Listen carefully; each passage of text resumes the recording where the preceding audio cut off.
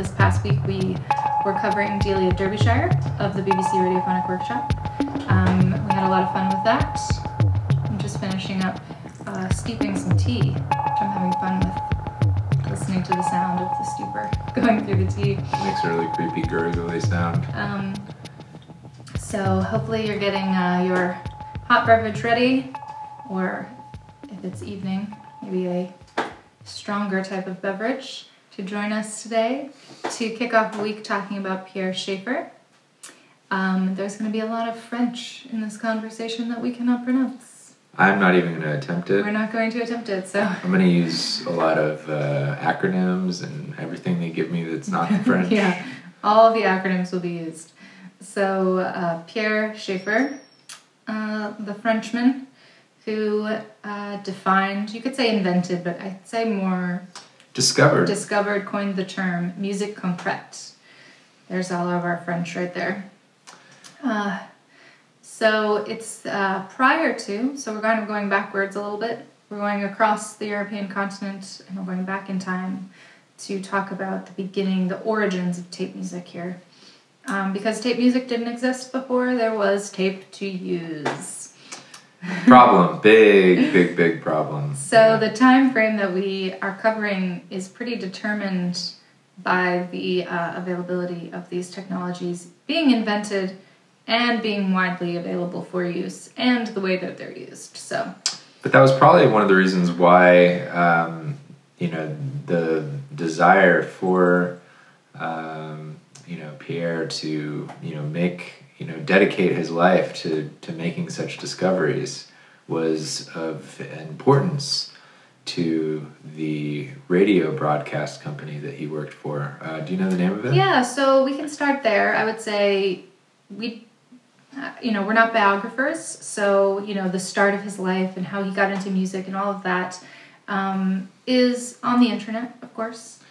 I did find it interesting that his parents were both musicians, which I think is pretty rare. A couple of people that we've talked about have come to mind that had musician parents. I think you had to be either given piano lessons or something, or exposed to music in some way at a young age. Which brings up my whole theory that, in olden times, it was much more common for you to get musical training by just sort of existing. It was one of your regular lessons. Your regular schooling reading, writing, and music. Music more, and that has gone to the wayside as we have progressed.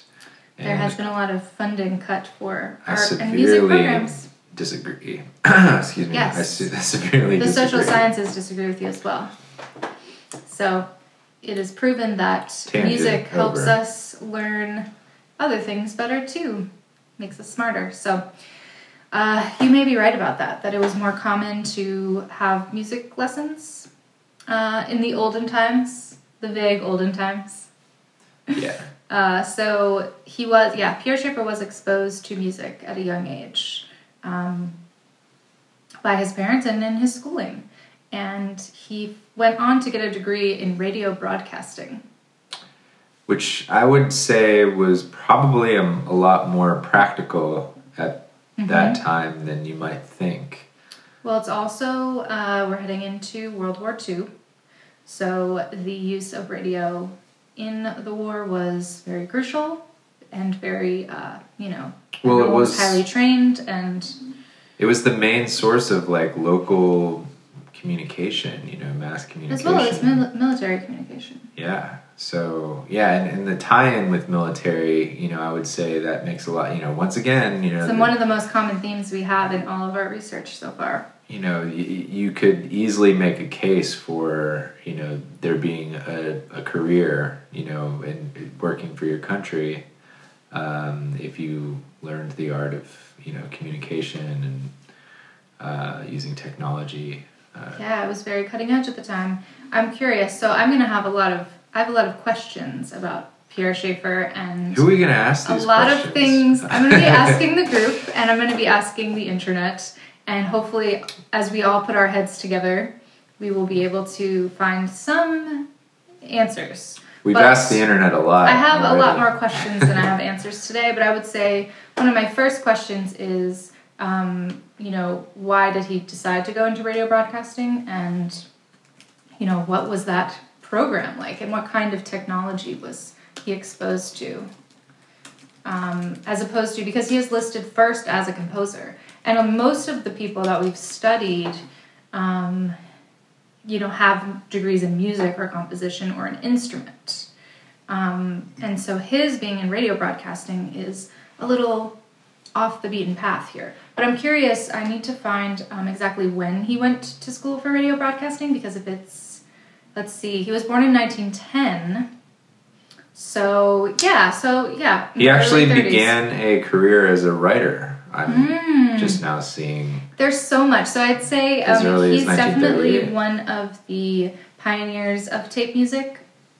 I mean, it's hard to just say tape music for him because he did so much and he coined the term musique concrète. But mainly because he was doing it, like you said, before tape. He was doing it before tape. So that's one of the more interesting things. Rode the wave. It's hard. It's sort of like, I feel like the spokes of a bicycle wheel, where, as it spins, it all looks like one thing, but if you slow it down, you can see all the individual pieces. And I like that. That's how I feel about, his life and work, and talking about him and researching him. You could say, oh yeah, he's the godfather of sampling, he's tape music, he's musique concrète, but each individual spoke could take you off in a million different directions, but they're all connected and speak to each other, and his interest in innovation in sound, just as an idea. So he's also like a philosopher thinker as well.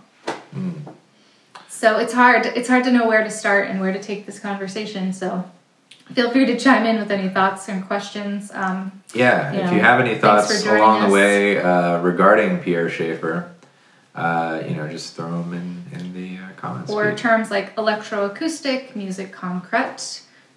We call it tape music because we are specifically interested in music that's made with magnetic tape.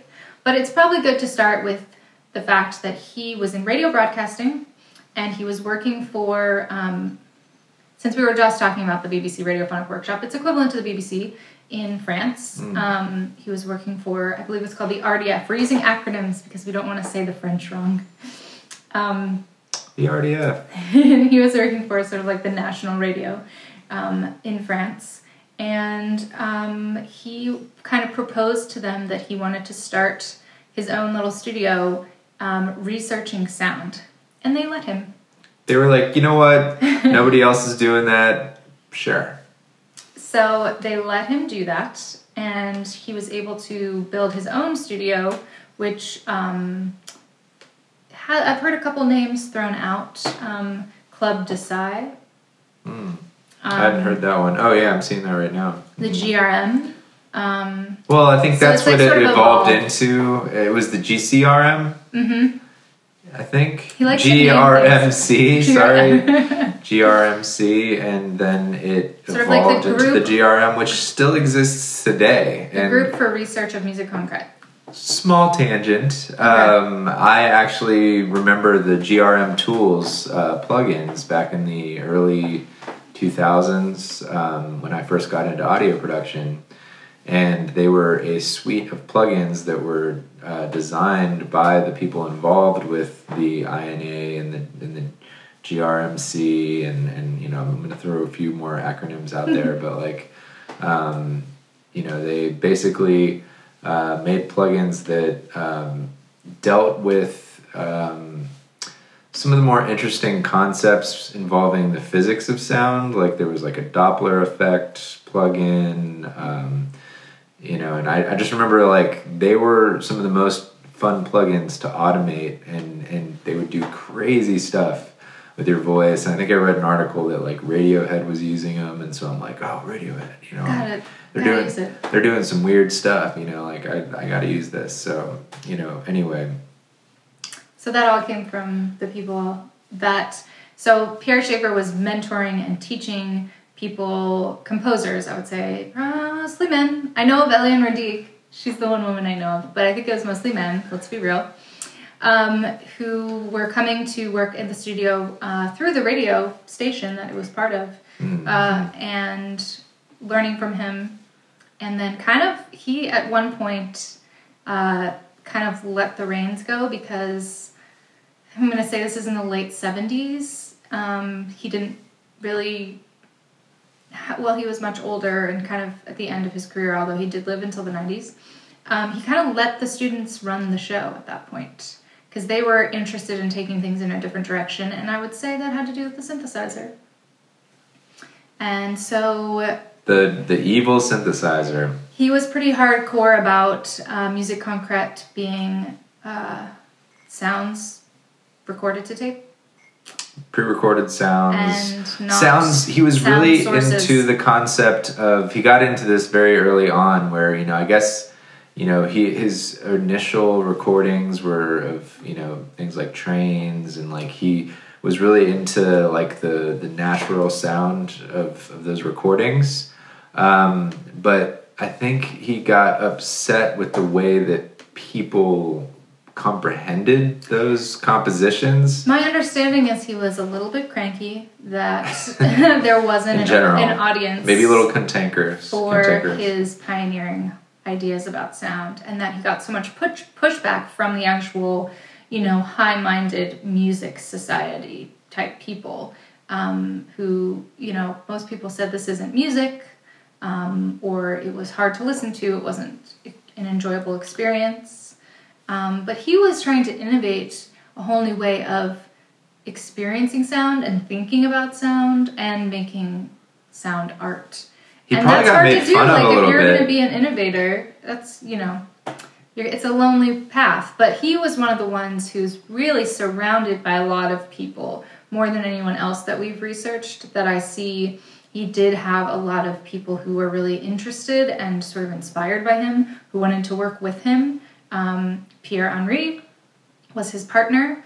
Early on, yeah. So he always had someone around him, and he inspired people. He must have been a good teacher. So there's always a lot of people around to bounce these ideas off of. So it wasn't like he was completely in a vacuum. Like when I think about Raymond Scott and how much he spent his life... He was a loner. Alone and afraid people were going to steal his ideas and things like that, whereas Pierre Schaeffer was trying to spread the ideas and teach the ideas and have other people kind of run with them. He was into collaborations, and he started organizations, and yeah, it seems like he was a bit more social. Yeah, but he was also kind of in the, he had the support of his probably publicly funded national radio organization. So Money Talks. He was given the space, he was given the studio, he was given the funding, he was given the support.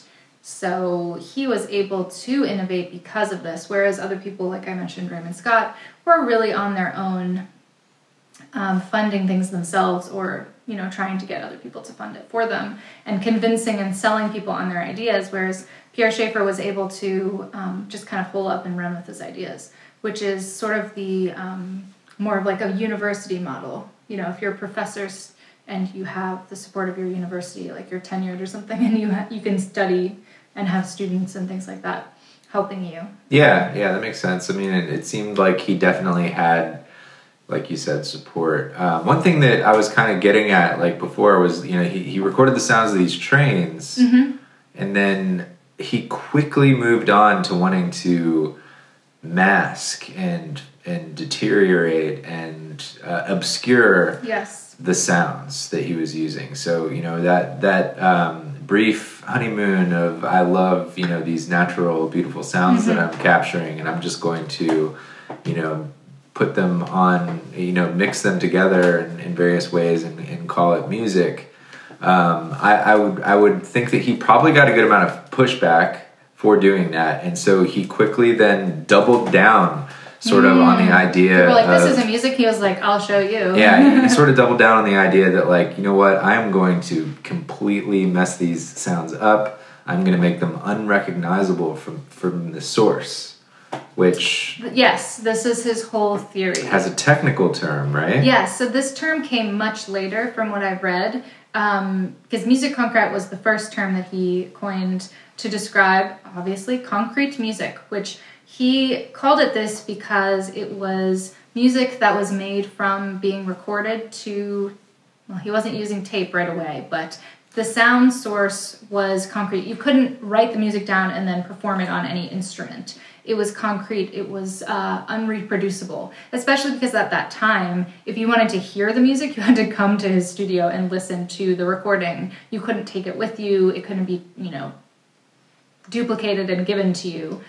He did play some of it on the radio, and it was not well received. What was he using if he wasn't using tape? Phonograph. Oh, okay. So he was direct to disc? Yeah, the first... that first recording Cylinder, of the trains, maybe? First recording of the train was like acetate discs, I want to say. I need to pull all of this up. Gotcha. But he recorded it to this format and then played it on 4 phonographs. Multiple recorders. And then had it live. He was cutting it to a disc. Sort of like if we had... you were like scratching or whatever. That's why I laugh when people say that, like DAWs have they have a learning curve. It's like, dude, like. So this is beyond. So he was kind of coming up with the idea, but magnetic tape that idea hadn't even come into play yet. But it was very quickly developed because things were going on in Germany as well. That were, I believe Germany is where they developed the idea for magnetic tape with I have heard the that, conductive powder. Mm-hmm. Which again... Oxide, sorry. Which was then also further developed because it was kind of poisonous. So don't go licking your tapes.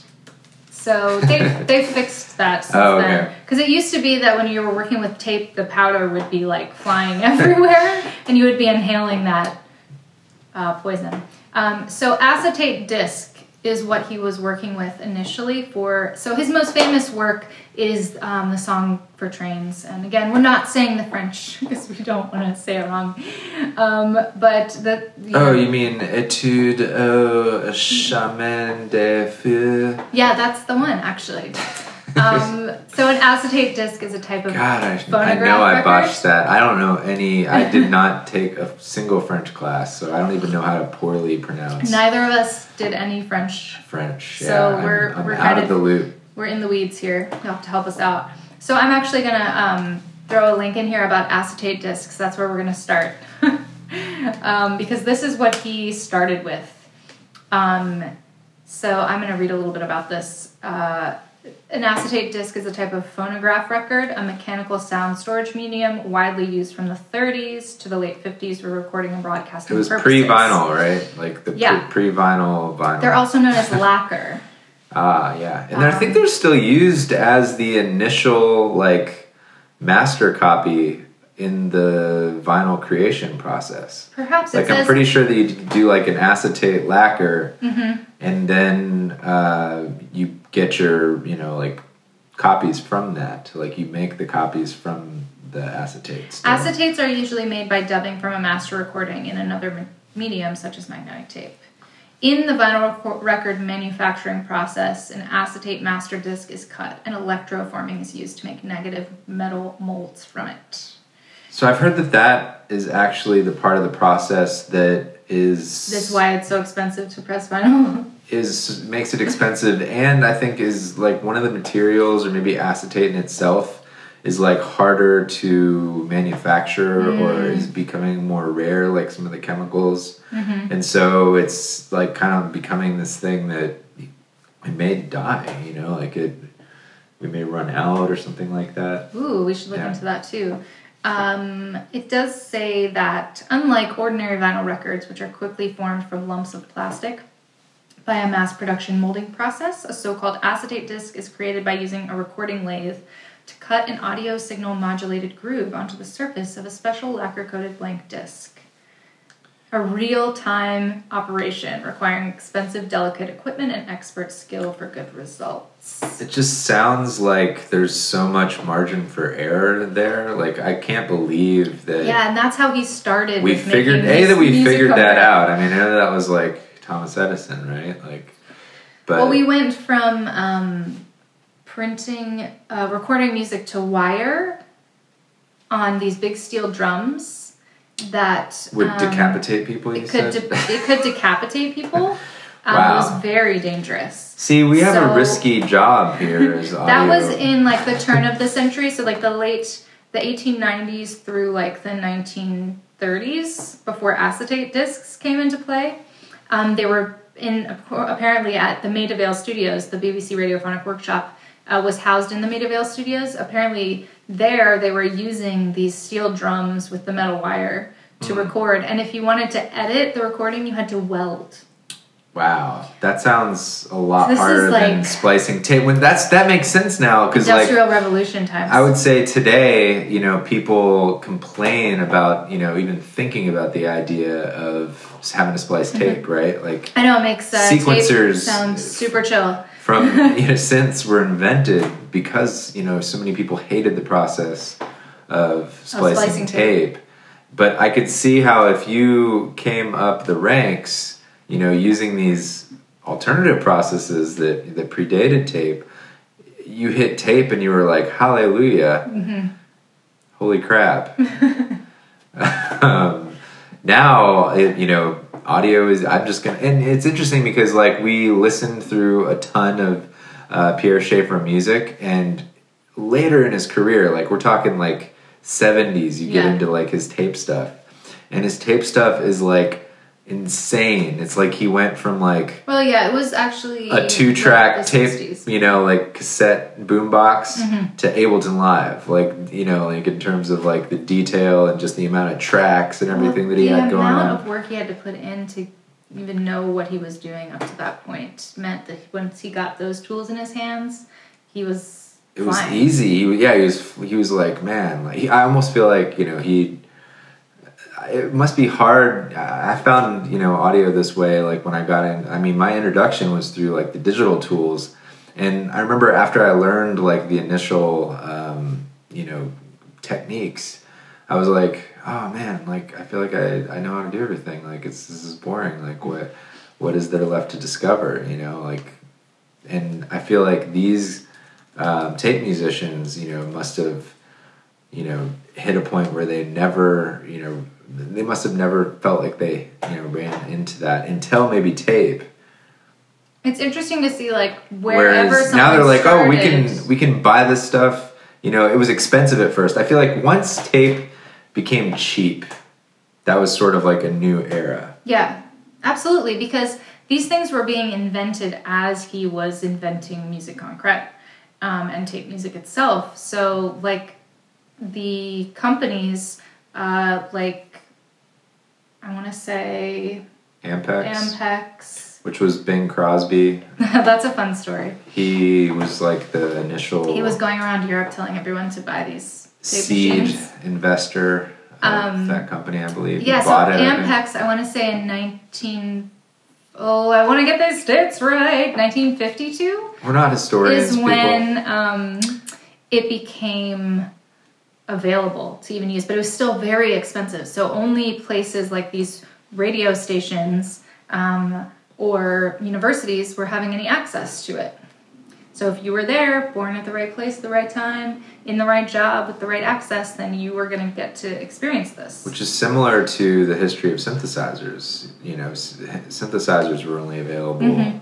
Yeah, they were huge and expensive. Higher needed a truck caliber to move them. Audio institutions, yeah. I just wanted to say one more thing about that first song about the trains. Train song. I'm trying to find it. Sorry. So that Let's was just call it the Etude. The Etude, but they're all Etudes. They're all Etudes. So the first attempt that he made at, and at the same time, people like John Cage were also interested in the same kind of idea. So did you share that article, by the way? Not yet. It's I'm killer. going to. Okay. This is the best one. This is the Guide to Pierre Schaeffer Ultimate. There were a few people in different places in the world who were all kind of interested in the same idea of concrete sound, of sound, or music being made from sound that is already recorded to a medium.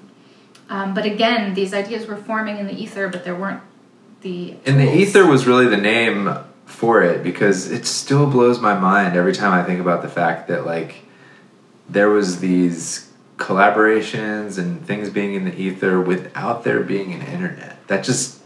Yeah, it's pretty cool. Well, there's like all these theories about that throughout history, that people in different places in the world were coming up with the same idea at the same time. Right. About like mathematics and certain things like that. And it makes me feel like the internet just ruins things in that regard, because like it would still happen. It's making things happen faster, but it's hard to know where they begin. Right. So he spent an afternoon at a train station, and he recorded various samples of noises, and then he was fascinated with recording sound for sound's sake. So we could, I feel like theorizing and philosophizing about sound is really what he was. That would be, by the way, in. a really cool concept for a silent film. Of him doing this? Of, like, just basically being a person who's documenting that day of his from the perspective of, like, we're spying on him doing it. He's not aware. Yeah. But just, like, an account. Someone's noticing that he's doing this and they just start filming him, just like, people would film, like, bridges falling apart. Like, like, I don't know, I just think that would be a cool... I love that idea. Cool concept. Yeah, I'm not finding it here, but I heard it in a podcast somewhere that he had these sounds recorded to acetate disc, and he was playing them on 4 different phonographs and then cutting it to another disc. So he was live sampling, basically, to create this track, which is just insane to think about.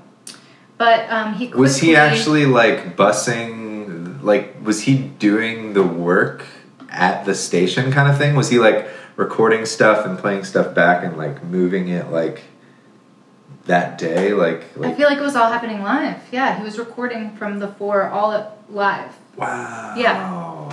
Yeah, it's really insane. I'm going to drop this... really crazy. This in here as well. This is the So he was essentially, like, the first laptop musician. Yeah. In a way. He developed all the time. techniques that we still use today in pretty much every kind of music all over the world.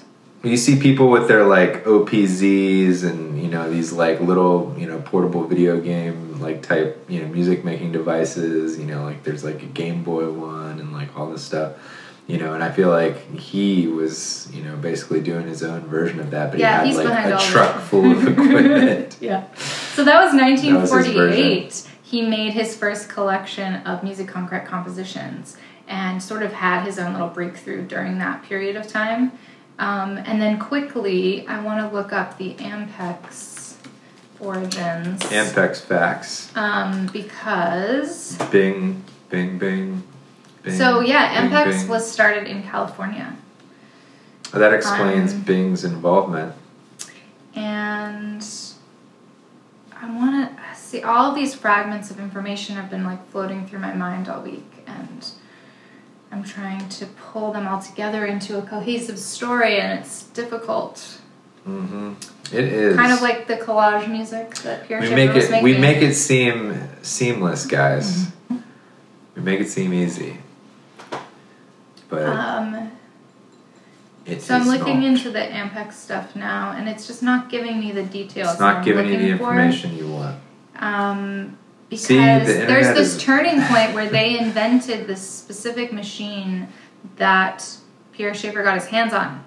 He convinced somebody at the radio station to buy it. And so that he could use it, and it changed the game. But I want to know more about it. So I'm going to write this down as one of my questions for the week. Let's find out more about the actual machine that made it possible to make tape music. I kind of see that as, like, getting a grant, like, I know it was through his job and everything, but, like, there's so many stories, like, I know that I must seem to look for every opportunity to bring it up, but, I know that, Buchla developing his, first incarnation was a big sum of money that he was granted. Was that from CBS? Yeah, and so... Also radio. So there's always these, like, big sums of money that come along and help these people, I feel like Kickstarter... Radio had all the money at the time. Kickstarter's kind of like the modern version of that, or like crowdfunding, any crowdfunding platform, Because I guess radio is dead, TV is dead, the internet is all we have, and we the internet is us. have to take it into our own hands, but that's sort of the equivalent, I would say, like somebody funding a Kickstarter and then bam, they're off. But because these corporations at the time were the ones with the access to the materials, the raw materials, and the sort of pipeline to get it to people, all these things kind of converged in this. The ball was in their court to make it possible. Just a brief little exit because our heater's about to come on and it's really loud. So below the roof off of our house, it's the bane of our existence. There's also a lot of people that he influenced and taught. Like we were saying, he was the mentor and teacher at the studio that he built. And so there's like a whole trail we could go down of all the people that he influenced as well. Man. I know. Jean-Michel Jarre is one of them. Yeah, that was a fun thing to find out. That he was a student at GRM. Yeah. So I guess, was GRM connected to a college directly, or was it? No, it was from the radio station. Like they just started it themselves. Just Pierre Schaeffer and Pierre Henry. So you could go if you had this interest. Maybe they accepted like interns or.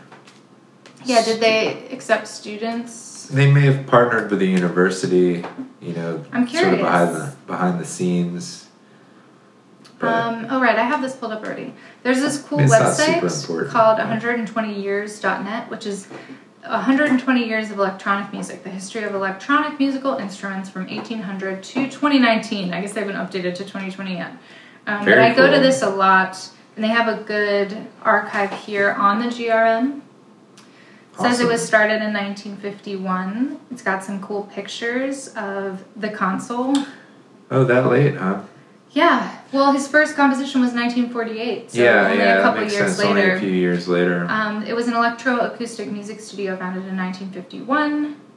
Probably the premier. And it was based at the RTF. Sorry, not RDF, the RTF. RTF. It was changed to the Radio Diffusion Télévision Française because it went from radio to television. Probably the premier, talk about gear porn. This website? No, that their institution. Studio. Yeah, they're probably just for those who are interested in tape music and who are interested in, the kind of music equipment you use to record music concrete. It's probably like Heinbach, I'm talking to you. He's listening. It's probably the premier place, that you would want to explore. I feel like it was probably way cooler, back when it first. I think it was mostly known as the Music Concrete Studio. Yeah. And it was in Paris, and who doesn't want to go to Paris? Right. I mean, and then soak up the sights of Paris. It's already considered the hub of all things chic and cultural and forward-thinking, so... I've heard that it was still very, very cool, in the 70s, The studio? Yeah. It was in the mid-70s. I want to read all of this. I think that's when Jean-Michel Jarre went there, maybe 60s, 70s. 70s, yeah. There's so much, so we could get into all this technical stuff about what music concrete is and what acousmatics is, and I could watch lectures on that all day because I don't know, I like this idea of talking about sound. I think it's so hard to talk about music and talk about sound because it's something we experience with our physical bodies and our brainwaves, and we have emotional responses to it a little different, so it makes it very subjective. But talking about sound as being separated from its source, I feel like it's a very, very specific thing to discuss, but it kind of helps open me up to a lot of other ideas about sound and music, and it gives me some language around it that I've been needing.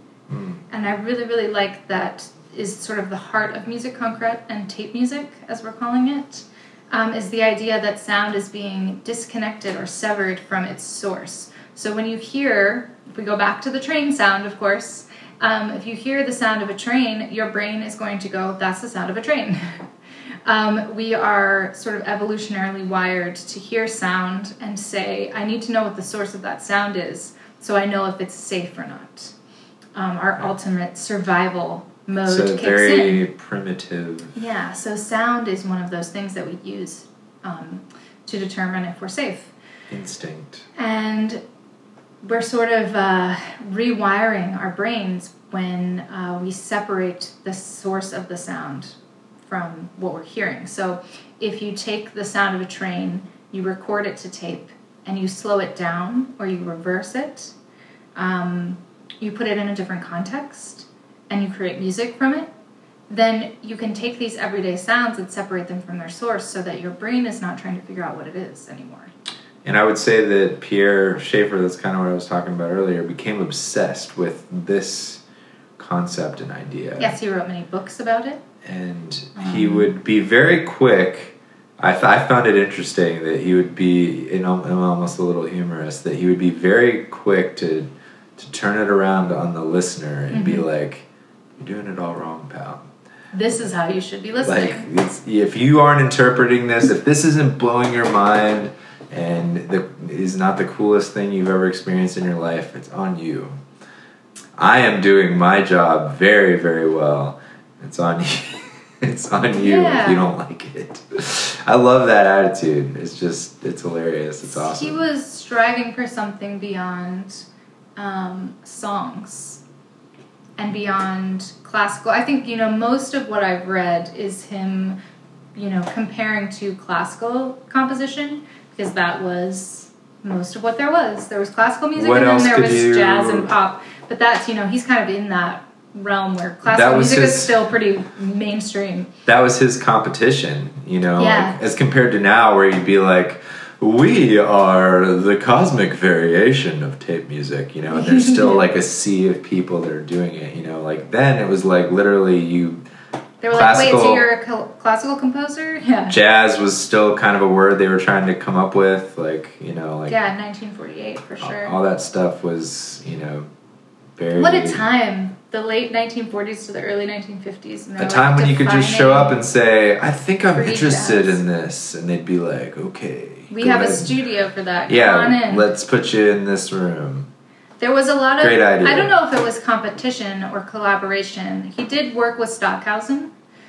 So the closest thing that they compare the GRM to is the WDR studio in Germany, which was more about... They were really focused on researching the tools and building the tools, not so much just making music for music's sake or studying sound. We'll be covering Stockhausen at some point. Yeah, we'll be hopping all over the world and back through time. We're trying to cover it all. They're also tied together as well. And there is no rhyme or reason to our order. We're jumping all over the timeline. Just like whatever's exciting us. We're jumping all over the map. So don't expect this to be, a narrative that is, formed from... It might happen randomly. You might be able to find some clues that we don't even know we're leaving. But his studio was built around his own theories about tape manipulation, the core of everything, recording and editing. And he did... This was very interesting, too. As he was developing these techniques, he also invented some stuff to use as well. Didn't they have a 10-head delay? 10-tape head delay? I believe that is the... Is that the Phonogene? Ooh, now we're getting into Phonogene and... Yes, the Phonogene is a one-off multi-headed tape instrument designed by Jacques Poulin. There were 3 versions created. Any Make Noise fans out there? Yeah, this might sound familiar. The chromatic phonogene was a tape loop driven by multiple capstans at varied speeds, which allowed the production of short bursts of tape sounds at varying pitches, defined by a small 1-octave keyboard. Sampler much? The sliding phonogene created a continuous tone by varying the tape speed via a control rod. That sounds way cooler than the keyboard to me. That one sounds... Anything with a control rod has got my attention. And And then the Phonogene Universal allowed transposition of pitch without altering the duration of the sound, and vice versa, obtained. Whoa! How did they do that? Through a rotating magnetic head called the Springer Temporal Regulator. That's time stretching. Similar to VHS video. So the head like followed it around so that you could change the pitch and it would still stay in time. That is insane. Yeah, that's insane. So they were doing some crazy stuff. I think if all you're doing is working with tape manipulation for decades, like you get to this crazy place. Right. Plus they had, like I said, a lot of people were around, and so they had a lot of collaboration. I think most good things come from putting your heads together. I don't have a picture of the Phonogene. I only have a picture of the Morphophone. Morphophone also sounds very familiar if you're a Make Noise fan. It's like they put the Phonogene and the Morphophone together to make the Morphogene. Yeah. The Morphophone was a type of taped loop delay mechanism. A tape loop was stuck to the edge of a 50 centimeter diameter rotating disc, and the sound was picked up at varying points on the tape by 10 magnetic heads. This is what you were talking about. Oh, so that's the Morphophone. So one was recording, one was erasing, and 10 playback heads. So there were 10 points of entry that I assume you could like hit a button and go to like head 5. I would imagine. And then like hit another button and go back to like head 1. They built this and designed it, so. And so if a tape loop was say like running on that, you could sort of like window around, which is something that, now of course be very easy. I will link specifically to the Morphophone. One of my favorite audio applications, MLR, by Brian Crabtree and the Monum bunch. Let's see if this will pull up the picture. Uses that. Yeah. So that's the Morphophone that we're talking about. Oh, it's like showing up as a GIF, which is really interesting. Uses that philosophy, uses that way of working, which I think is really fun. There's a giant GIF over my face right now. So this stuff looks like it's built like a tank, but also like it could be in Dr. Frankenstein's lab. Yeah, a lot of this material to me looks very like military grade. Mm-hmm.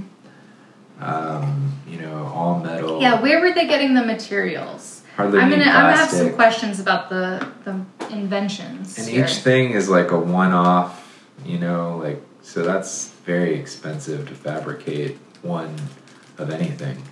Yeah, I think they were only building these for their own use. Like they had an idea of what they wanted to do, and then they were like, "Oh, I guess we have to design." Do we know this. anything about?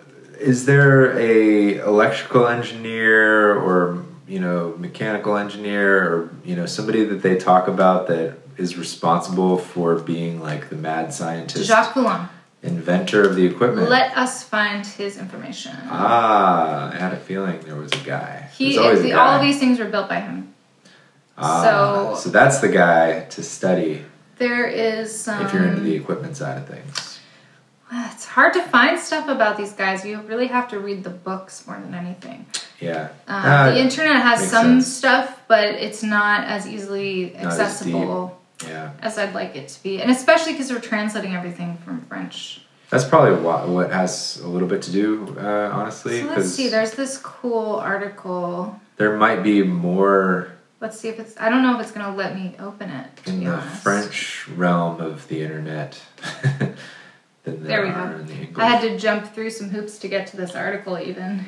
It's trying to make me sign up for something. Soundfly. This is supposed to have something about Jacques Poulin in it. But... It doesn't? This article is saying that Pierre Schaeffer is not the first one to do this sort of electronic music. But we'll have to dig deeper into that in another conversation. So I'm trying to see where this guy is at. There's not a lot that I could find about him. Command F, baby. It just says that he was the third person. So they started the GRM. It was Pierre Schaeffer, Pierre Henry, and Jacques Poulin was the engineer. Engineer. So that is enough for me to go off of. They call him the engineer. And he's the one who, he's the one who built the The stuff. The stuff. Yeah, okay. This is a great article in general. I might save that for later. It doesn't have that much about Pierre Schaeffer as I thought. Save it for later. Saving it for later. So yes, those things that they invented are very, very cool. Where did it go? If you can tell, we're kind of overwhelmed by all this information. There's just so much. So we don't really know what way to get into it. I think they were doing some stuff with like sound sculptures as well. Pierre Schaeffer is a really interesting looking person too. Like he looks like he should have a show on like PBS or something talking about sound. Yeah, he kind of looks like an FBI agent. Or that. He does. Very 50s vibe. Always wearing a suit. I want to know what these like metal rings that he's standing around. I find a lot of pictures of him standing in a room. It kind of makes me want to wear a suit all the time. He has like a 6-piece suit on. Yeah. I feel like that's cool. It's going hardcore. Very space age vibes. But there's a couple pictures I found of him standing in the center of a room, and there's these metal rings around him. Were they like resonators maybe? That's what I'm wondering. Okay. But I can't find out. Like I feel like I really need to go to the library. And he's just holding the mic up, and he's just in his 6-piece suit. They must be resonators. So let me add this, see if this comes through, if anybody knows what this is. I feel like the looks of those machines look like the kind of thing, like if you told me that, you know, it was a cover-up and they were actually like time machines, I would say, oh, that makes sense. You know, they weren't actually using them for making tape music at all. It does look like they're trying to time travel. They were actually trying to figure out how to get to another dimension. I wonder if they had any talks about sound as a time travel force. Well, I find that the early sound pioneers... I have too many tabs open. I'm losing my thoughts here. Were so much more interested in like the physics aspect of sound. Like they really, you know, had to... And I guess you kind of have to understand it from that scientific level, you know, in order to get to a place to where you're inventing technology around, you know, your sound manipulation. But like... I have a feeling that attracted a fringe science, you know, type of person to the world of audio. Like it was very uncharted, experimental science fringy. Of sound. Yeah. Yeah, they were trying to almost like investigate what sound is. Yeah, what it does. The science of sound. Really 100% understand a lot of the stuff that we know today. I mean, I would say that if it wasn't for these fellows, you know, like we would not be doing what we're doing. Yeah, if they didn't have the support of their country's radio broadcasting corporations. Exactly. Which brings me back to, if it wasn't for these guys, we wouldn't probably even have a group to talk about. We wouldn't have a Cosmic Tape Music Club. We wouldn't be here right now. Talking through the screen. So that's... a little meta freak out. I guess that's why we like kind of going back to the origins and exploring their lives and their work, because they have made it so that it's very easy for us to do what we do at this point. They did all the hard stuff. They invented the metal discs that could sever your head and decapitate you. They got their heads cut off so that we didn't have to. So we don't have to. So we're grateful. And it's very inspiring to see, what was exciting them about sound. And so it kind of brings me to the experience that we had in San Francisco when we went to this place called the Audium, which I know there will be a point where we talk about the San Francisco Tape Music Center. And I'm sure that the Audium is connected to them in some way. But when they talk about acousmatic listening, they talk a lot about sound in the dark. And I don't think they mean that literally, but you can talk about it literally as well. This idea of sound being separated from its source is like putting it in the dark.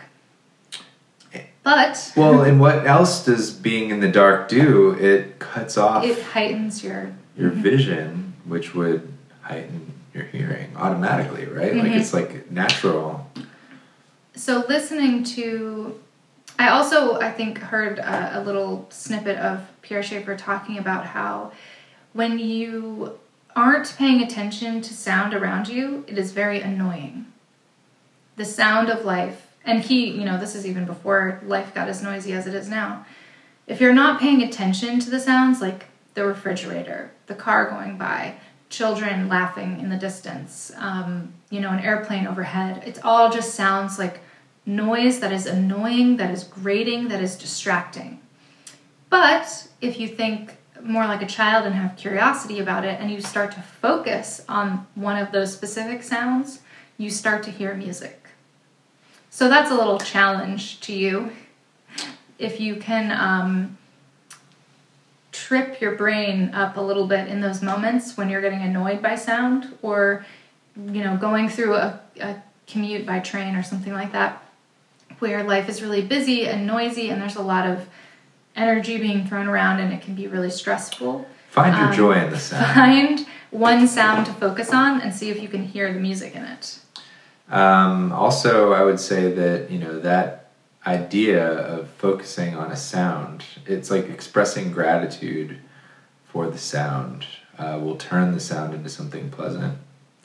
It almost can carry you away, but don't miss your stop for sometimes work. The strangest and most annoying sounds, like, I had the pleasure of riding the New York subway for a year. It's a lovely way of putting it. And there was many times that, there'd be these like metal, like industrial, it's bringing me right back. Clangorous sounds that you would get.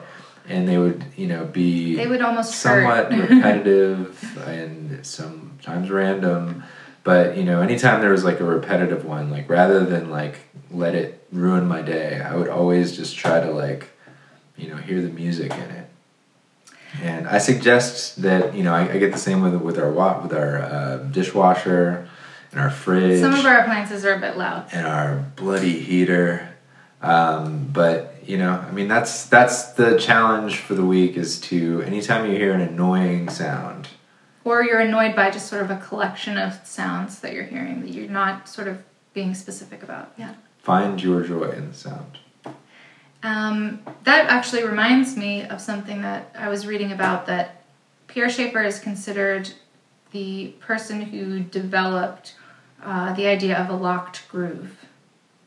That we wouldn't have groove music, like the idea of taking a loop and locking it in and repeating it, So taking a snippet of sound and putting it on a loop and then repeating it to create a rhythm.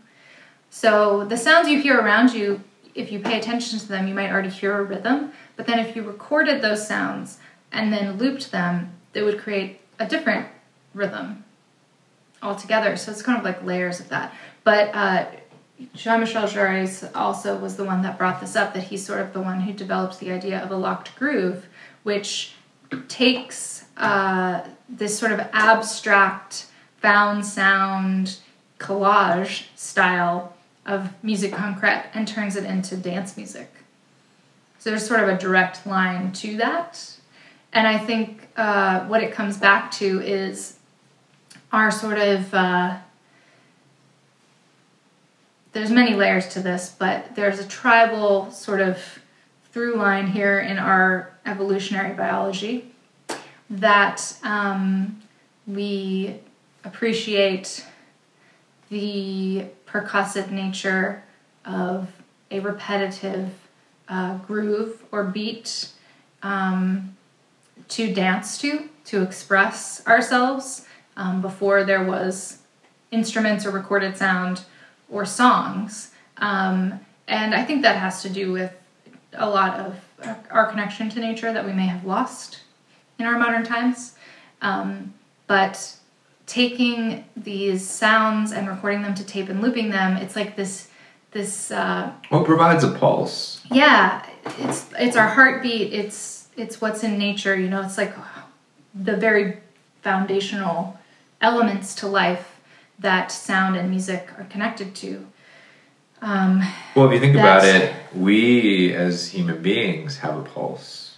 We sure do. We have a steady beat in us. And it reminds us that we're alive. It's all sort of the essence of, our physical lives.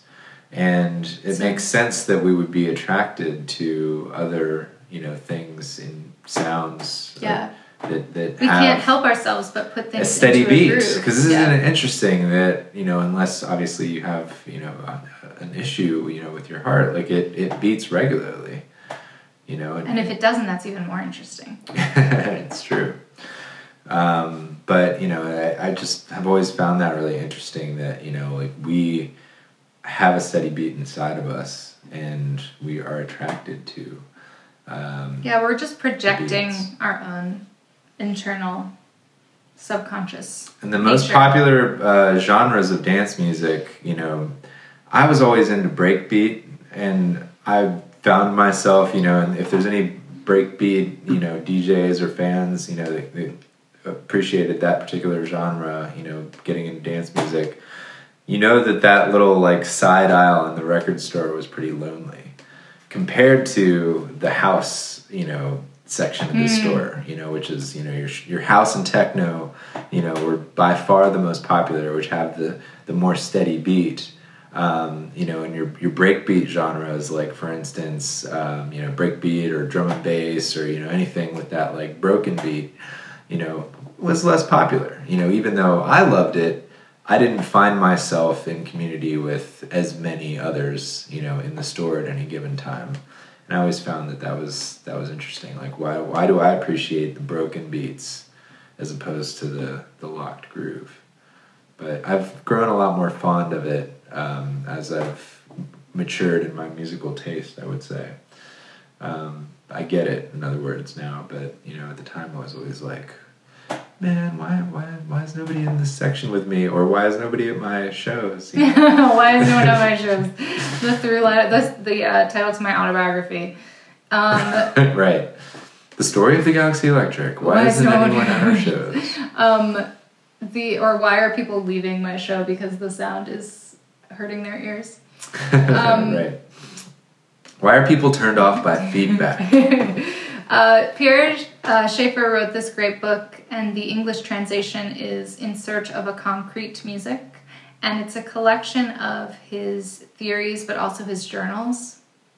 One of our group members, Gabriel Guma, actually recommended it in our recent What Books Are People Reading thread, and it just happened to be that we were going to be talking about Pierre Schaeffer this week anyway, so that all ties together. Yep. So he was saying what a great read it is because it's not just technical, it's also his sort of like passion for what he was figuring out. So his actual journals are in there too. So I'm going to try to find a copy of this book and read it because I think it would be really fascinating. Definitely want to read that one. Head. Yeah, I mean, you told me about that. But it's hard to find. I haven't found it yet. I saw the post and I was like, yeah, I got to read that one. Yeah, so I think there is, who's this guy? Hugh LeCane. There's this song. I'm all over the place. Sorry, I'm jumping from thing to thing, but I don't know. Quantum Leap. I don't know if he. I guess where I'm going is I want to get more into some of the proteges of Pierre Schaeffer and his studio, because there were many. That's like a whole trail you can go down as well. So that'll be one of the things we explore this week.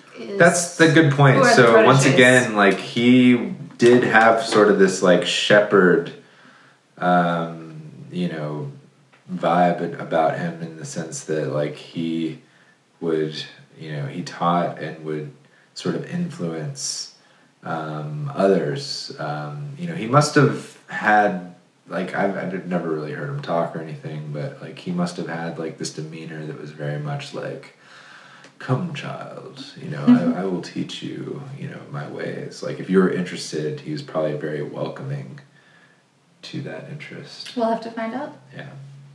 When? Good. So in the afterlife. As we've been saying, this week we are studying Pierre Schaeffer.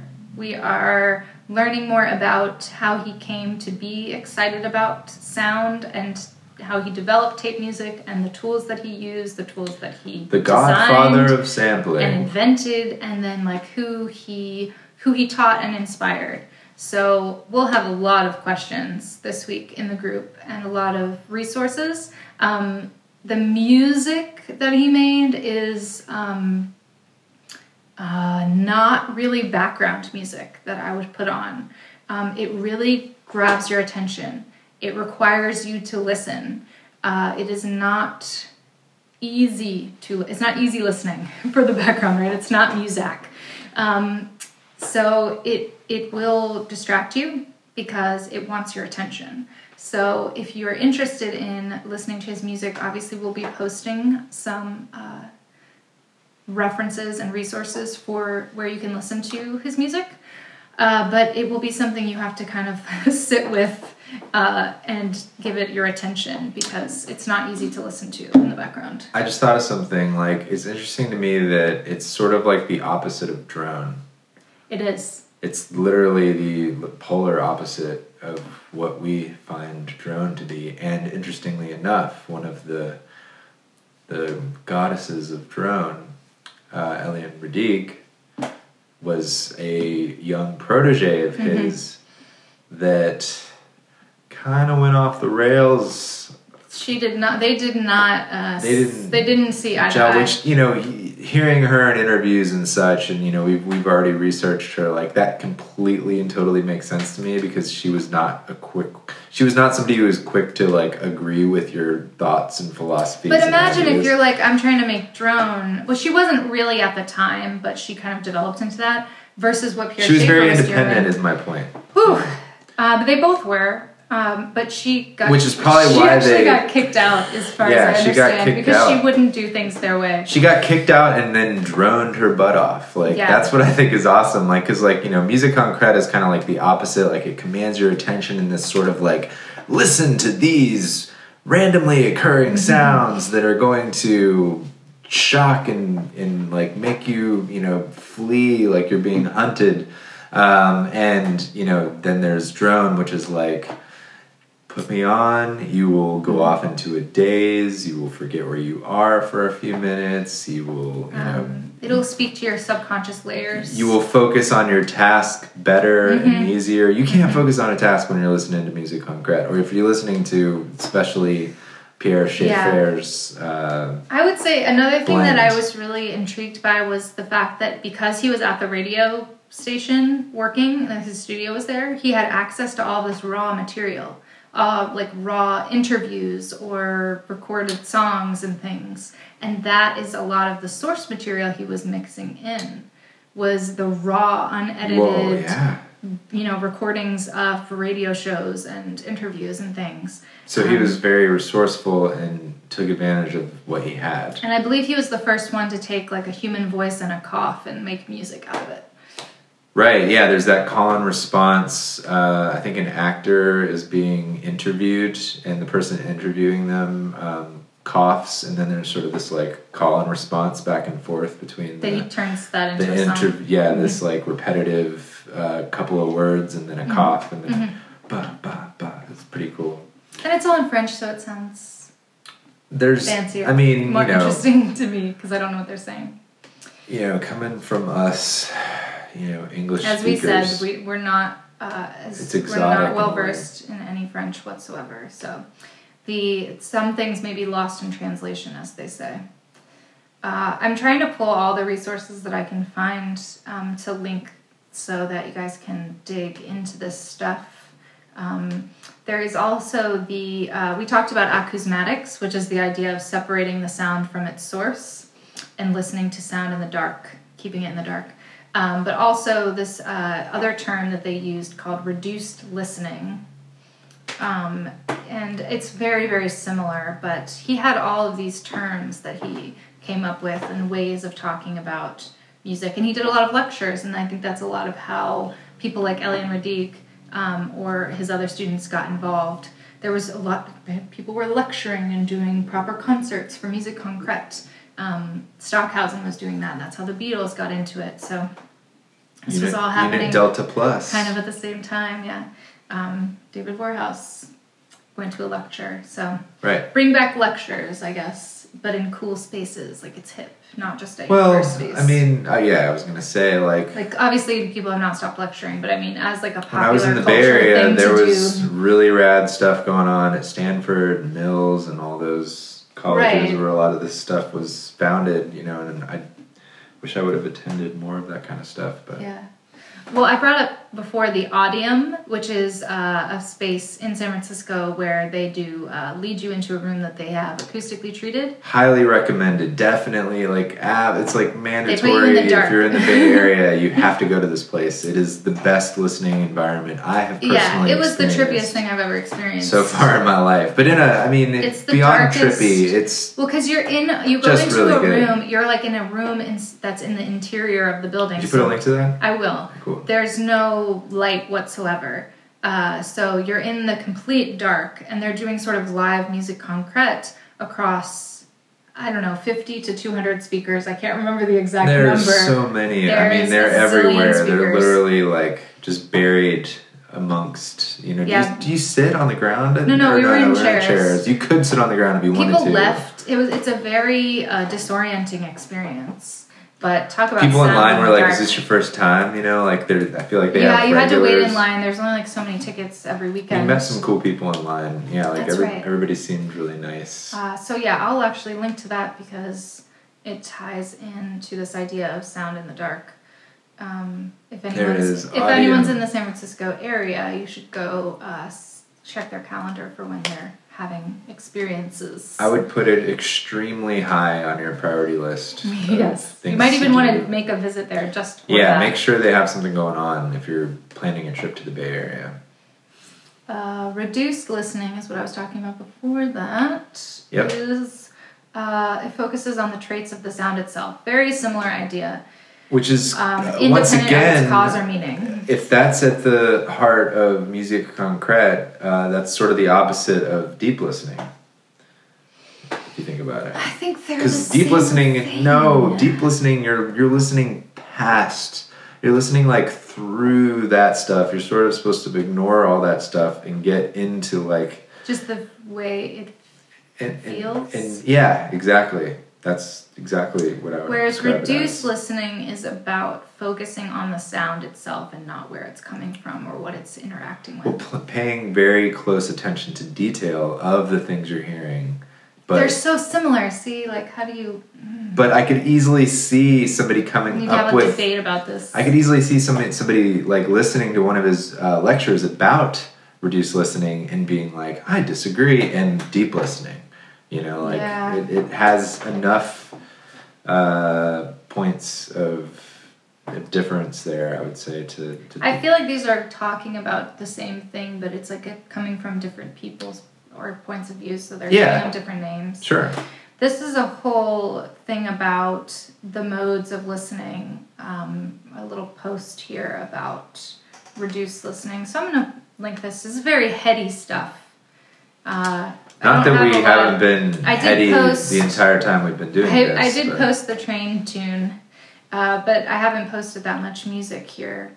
It's mostly ideas. There isn't a lot of commercially available Pierre Schaeffer music. There might be a lot more now than there used to be. Mm-hmm. But another link, maybe I can find it. Okay. Ableton had posted like a free sound library that actually involves the GRM studios and actually gives you free Pierre Schaeffer sounds that he recorded himself. Oh, wow. Yeah, so I'll go ahead and forward a link to that. Well, cool. Well, speaking of music, I think we're going to wrap up our conversation on Pierre Schaeffer here and continue it in the group throughout the week. So remember, we're going to be way too much to cover. Questions and ideas, and feel free to post your own questions or ideas, links to his music, to his proteges, if he's inspired you, if you've used the sample library. We want to know about it, and we want to get more into this godfather of sampling, the originator of musique concrète, and everyone that was around him at the time. We want to know more about it. We can. He's origins level. Yeah. But there haven't, we were struggling to find fun little documentaries and stuff. It's all very serious and heady reading. And there wasn't a lot of it. To do. It was hard to find any sort of documentary. Documentaries, yeah. It's definitely an area of opportunity. More books and articles and audio interested documentarian. So make a documentary. There was so much personal music posted this week that I haven't actually gone through all of it, but a lot of it is very, very good. I would say Keith McMurray's video was one of the more interesting things we've seen in a while. He's playing some sort of converted banjo. Was that what it was? I need to know more about banjo. Yeah, the guy with the little arm, the sidearm. There's like a sidearm hitting the NPC. It's bizarre in the best, most interesting way. That was one of my favorite. So, gimmicky kind of sort of. Yeah. So I'm gonna actually, just copy that in. It reminded me. There's so much, you guys. I'm enjoying it so much. Thank you for posting and sharing all of this great music. I've seen similar contraptions with street performers. It did look like he could go right out and busk. Yeah, he could go out and busk with that, and would probably make tons of money because it's so interesting to watch and good. It wasn't like he was just banging away. It was in time with the right sounds. Very masterfully done. Yeah. Yeah. The other person was Adaris Colonna, who's been sharing his tape manipulation where he's using cassette. I guess he's recording stuff to cassette and then he's live mixing it. Oh, cool. And it's very ambient, very pleasant. So I'm going to post both of those in the thread here. Let me open another tab so I can do that. But really enjoying all the music that's being shared. So guys. Thank you for sharing that. Keep sharing it. Keep it coming. We've talked about DIY projects in the past. If anyone's building anything or working on anything like that, it doesn't have to just be the music. I may have completed my my Monum Norns shield today, actually. I'll have to post a picture of that to the group, but I put a case on the PCB and project that I had built. It was, basically together, but I didn't have anything to protect it, and I had to order some acrylic, cut, laser cut acrylic to build a little case out of. Someone had posted a DXF file for that, so I was able to finish that, and I'll definitely share it with the group. Are you documenting all of this? I didn't document me fumbling around with the acrylic because I was super goofy with it and rebuilt the thing 10 times until I was happy with the size of the spacers and screws that I used and stuff, but it was really goofy, but I did finish it, and it's pretty freaking awesome, man. It's an open source project. I can share a link to it since I'm talking about it, but yeah, it was a lot of fun, and it yielded a really cool device that you should check out. It's based off of the Norns by Monum. Yeah, so that's what we've been up to. So feel free to share any of your DIY projects or, ideas for ones that you might be wanting to work on. And I'm sharing some of the personal music from that thread this week that jumped out to us. But we still need to go through it and keep listening because there's so much good stuff in there. So I recommend anybody with some free time dig through the personal music thread for some inspiration. So that's probably... All right, wait, you sent me something you wanted to share. Oh, I already shared it. Oh, okay, good. I'm hooked up with... He's hooked up today. Yay. Yeah, I'm sharing another thing. Well, thanks for joining us for another Cosmic Conversation.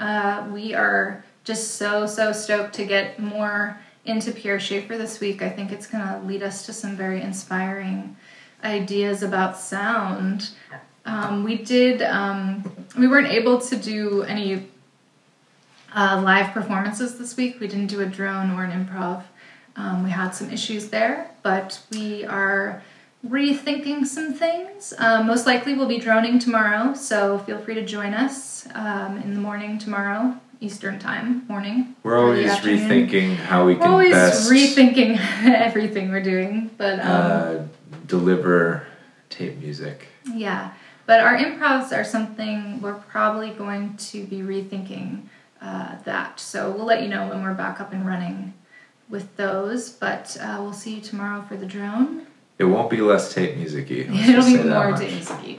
And like I said, thanks for joining us. We'll see you in the group this week, discovering Pierre Schaeffer together, and really excited for what we uncover. Please feel free to once someone has started a thread or even add to the comments of this conversation, please feel free to share your links. Try not to start up too many new posts regarding the same topic as usual, but we'd love to see and hear any additional material. Feel free to correct anything we've said here today. If we might be full of complete crap. But we're trying to check all our sources before we tell you guys anything. But jump into the thread here throughout the week, add things to the group, the main feed, and we'll talk to you soon. So I just want to thank you guys for hanging out for our personal music section, where we feature tracks that are submitted by group members of the Cosmic Tape Music Club for our review and to celebrate the artist. Usually it's something that reminds us a little bit of the topic at hand. So without further ado, this first track is by artists Andy Slater, John Monteverde, and Molly Jones, and it's mixed by group member Alex Wilson, and it's for the Arcane Object X compilation. This is some tape music.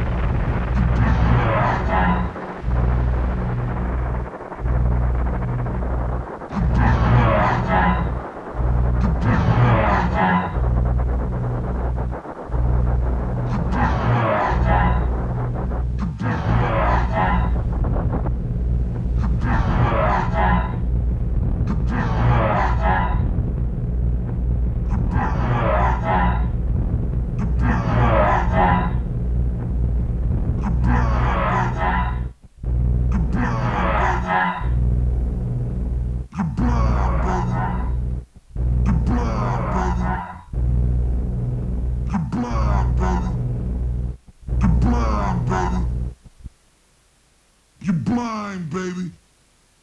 You're blind, baby. You're blind, baby. You're blind, baby. You're blind, baby. You're blind, baby. So this next one is brought to us by group member Bob Percy under the artist name Secondhand Plan, and the track is called Problems of Everyday Life. It's off of the album Problems of Everyday Life that you can find on Bandcamp, and we are linking to both of these tracks in the comments, so please enjoy.